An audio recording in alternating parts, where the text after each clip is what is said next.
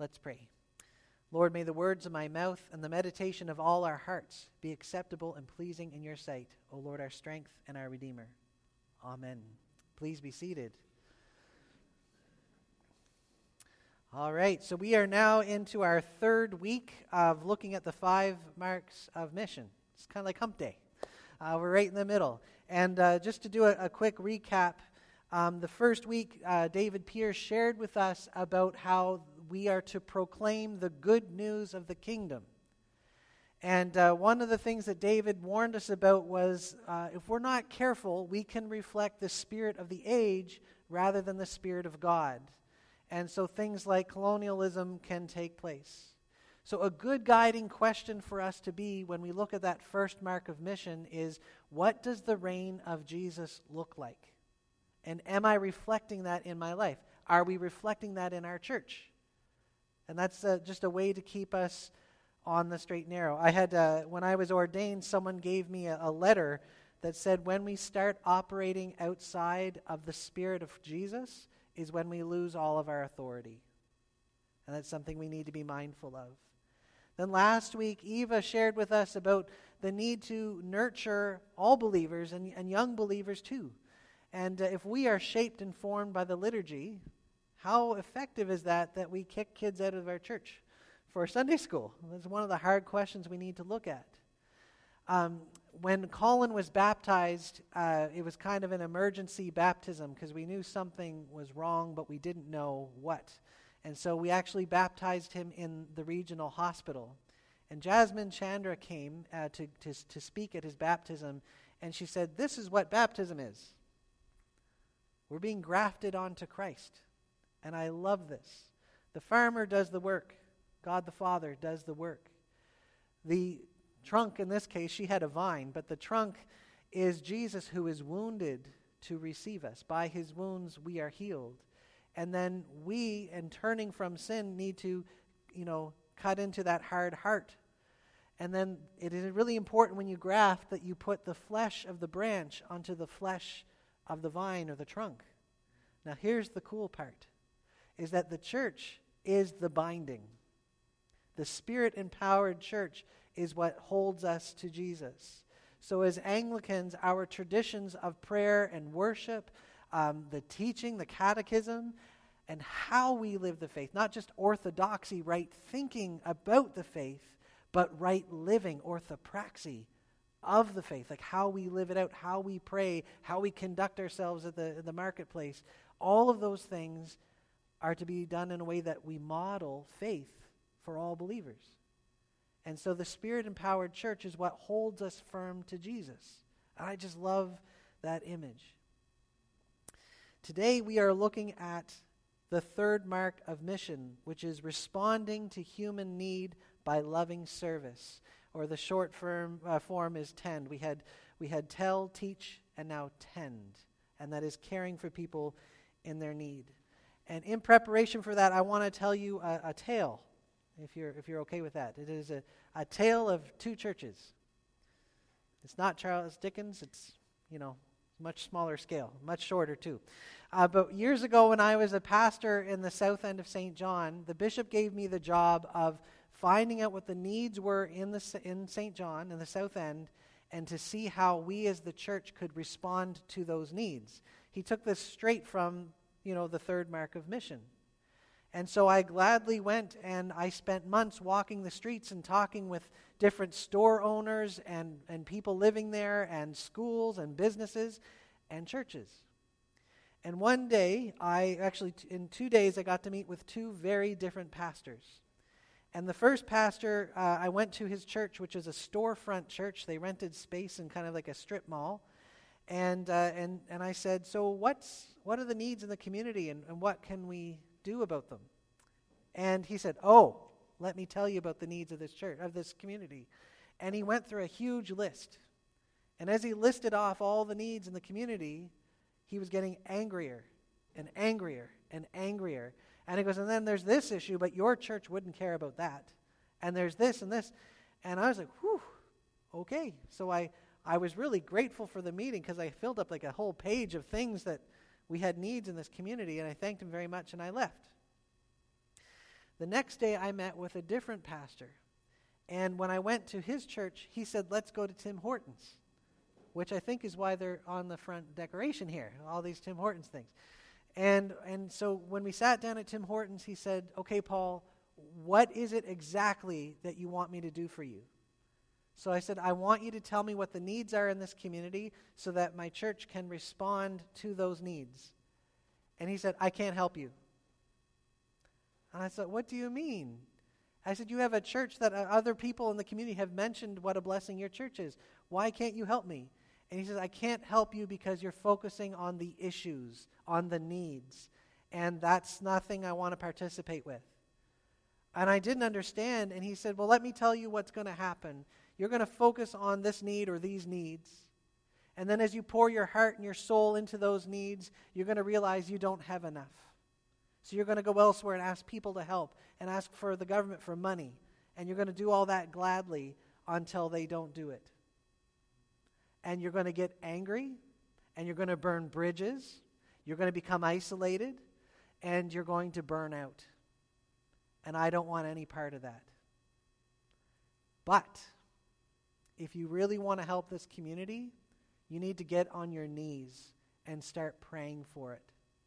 And as you seek Jesus in this community, what's going to happen is he's going to direct you to what the need is that you are to address. He's going to equip you and provide for you so that what happens is that you enjoy it.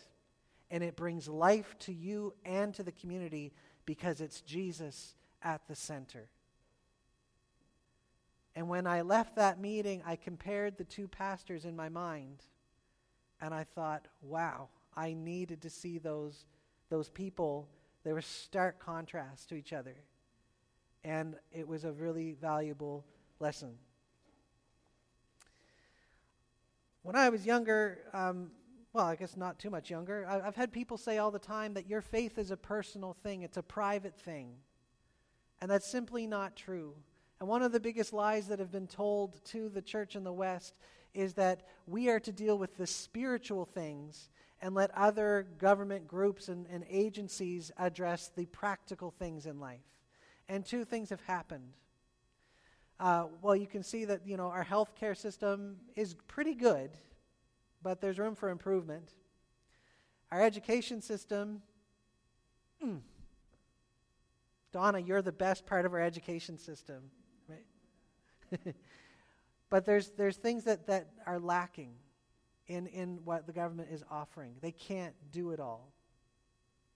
But here's another thing that has happened is that the church has bought into this myth that we're irrelevant, that we have nothing practical to give to community. In fact, there's some churches that say if we do anything in the name of our faith, well, that's works righteousness, and we can't do that, right? That's to deny who we are, and that's just not true. The church is called to be the reflector of God's glory in this world, and that happens when we actually share the love of Jesus in practical ways.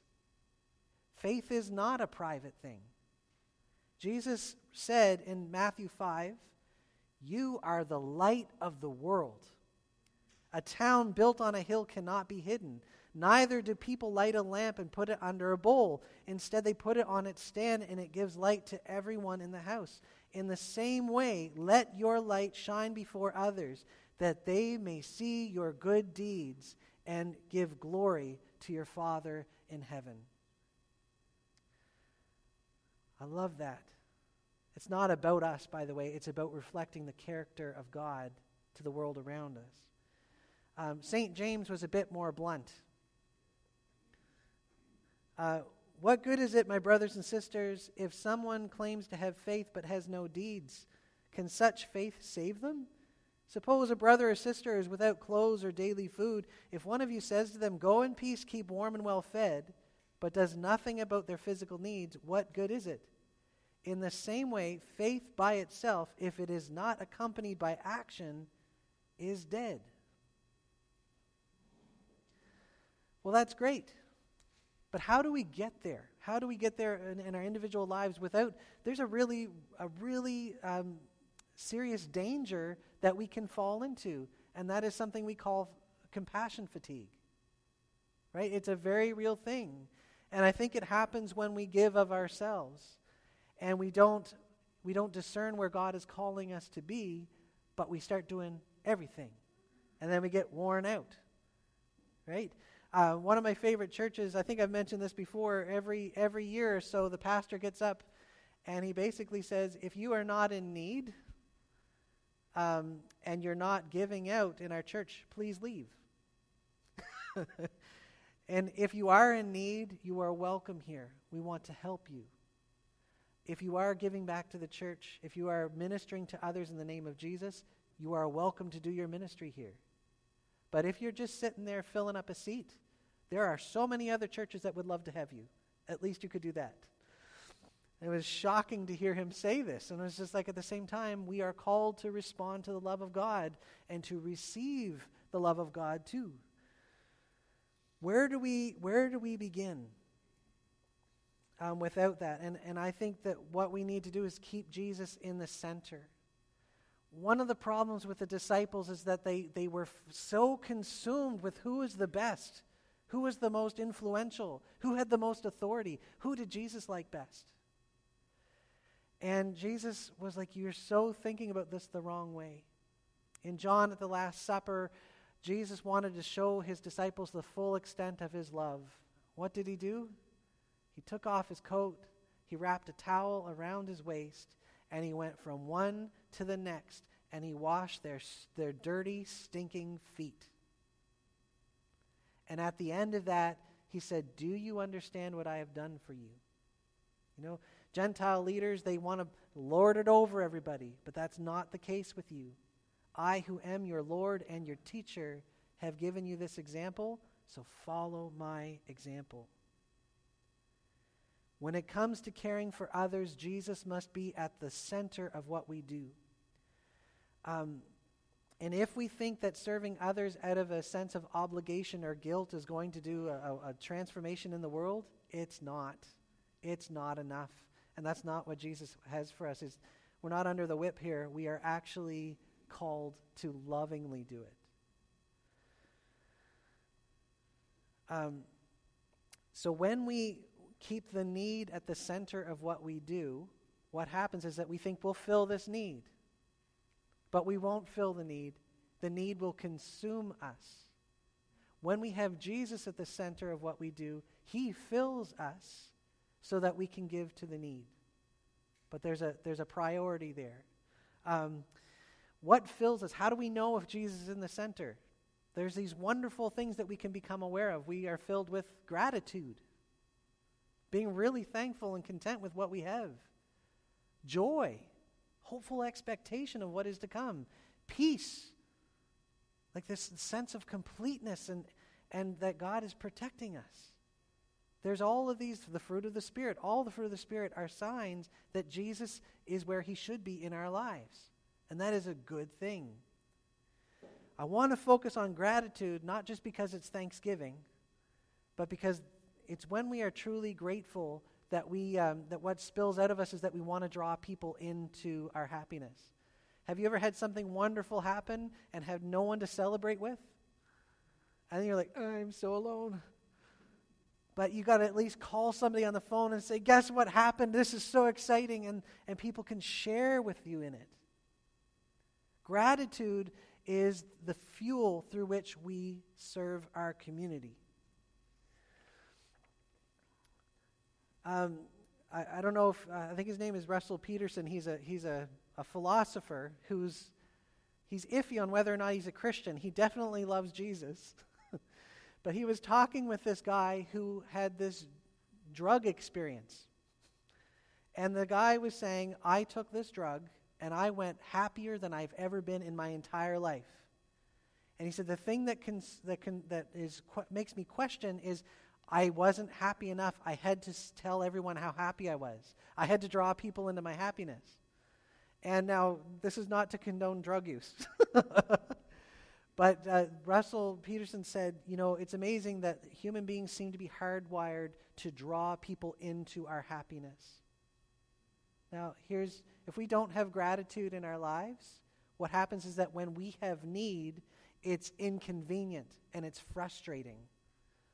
This happened to me a couple weeks ago. I was walking along really angry and frustrated. When I get angry and frustrated, I walk along. I was angry because my kids jumped up on the floating sink in my bathroom to see in the mirror, and they ripped it out of the wall. And that's okay, because that's what kids do, right? Right? It's okay. That's not the part that was frustrating me. The part that was frustrating me is that I couldn't fix it. I wanted to fix it, but I have no sweet clue how to do that stuff. Do you know who does know? My brother-in-law, who lives close by.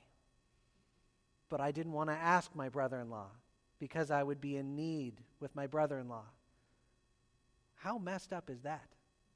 As I was walking along and complaining in my head about having to call my brother-in-law, a still small voice said, there is such a thing as God-given need. And when you think about it, we as human beings are needy creatures. We have fundamental needs like oxygen and water. But we have other needs like relationship. People caring for us. We need these things. So need isn't an evil necessarily. There is need created by injustice. That's evil.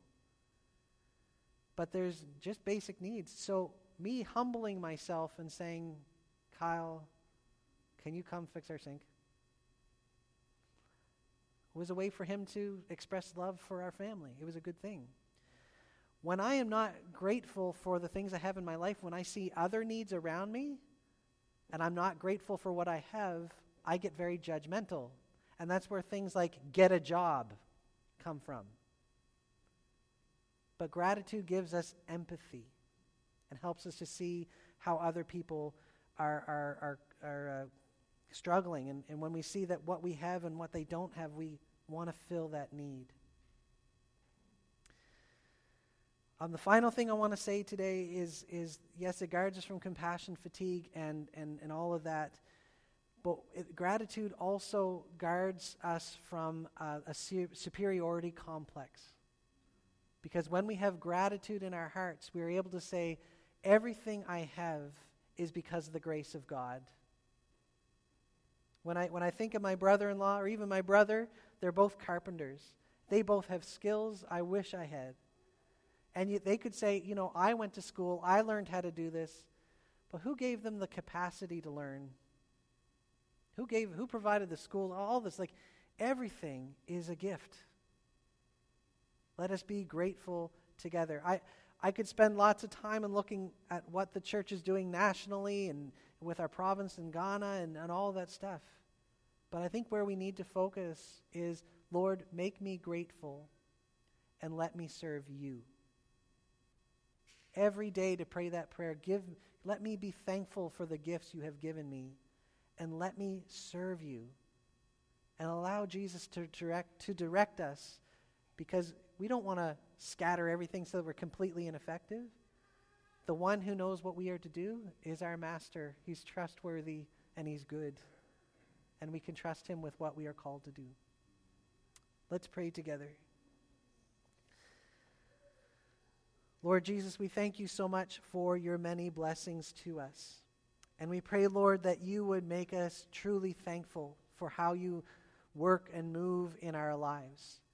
We pray that you would give us grace to respond in faith, that we may be the blessing you've called us to be. And Lord, we pray that your kingdom would be extended in and through us, that everyone would know how wonderful you are. In Jesus' name do we pray.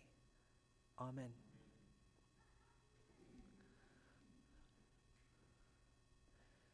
Okay, I invite you to stand.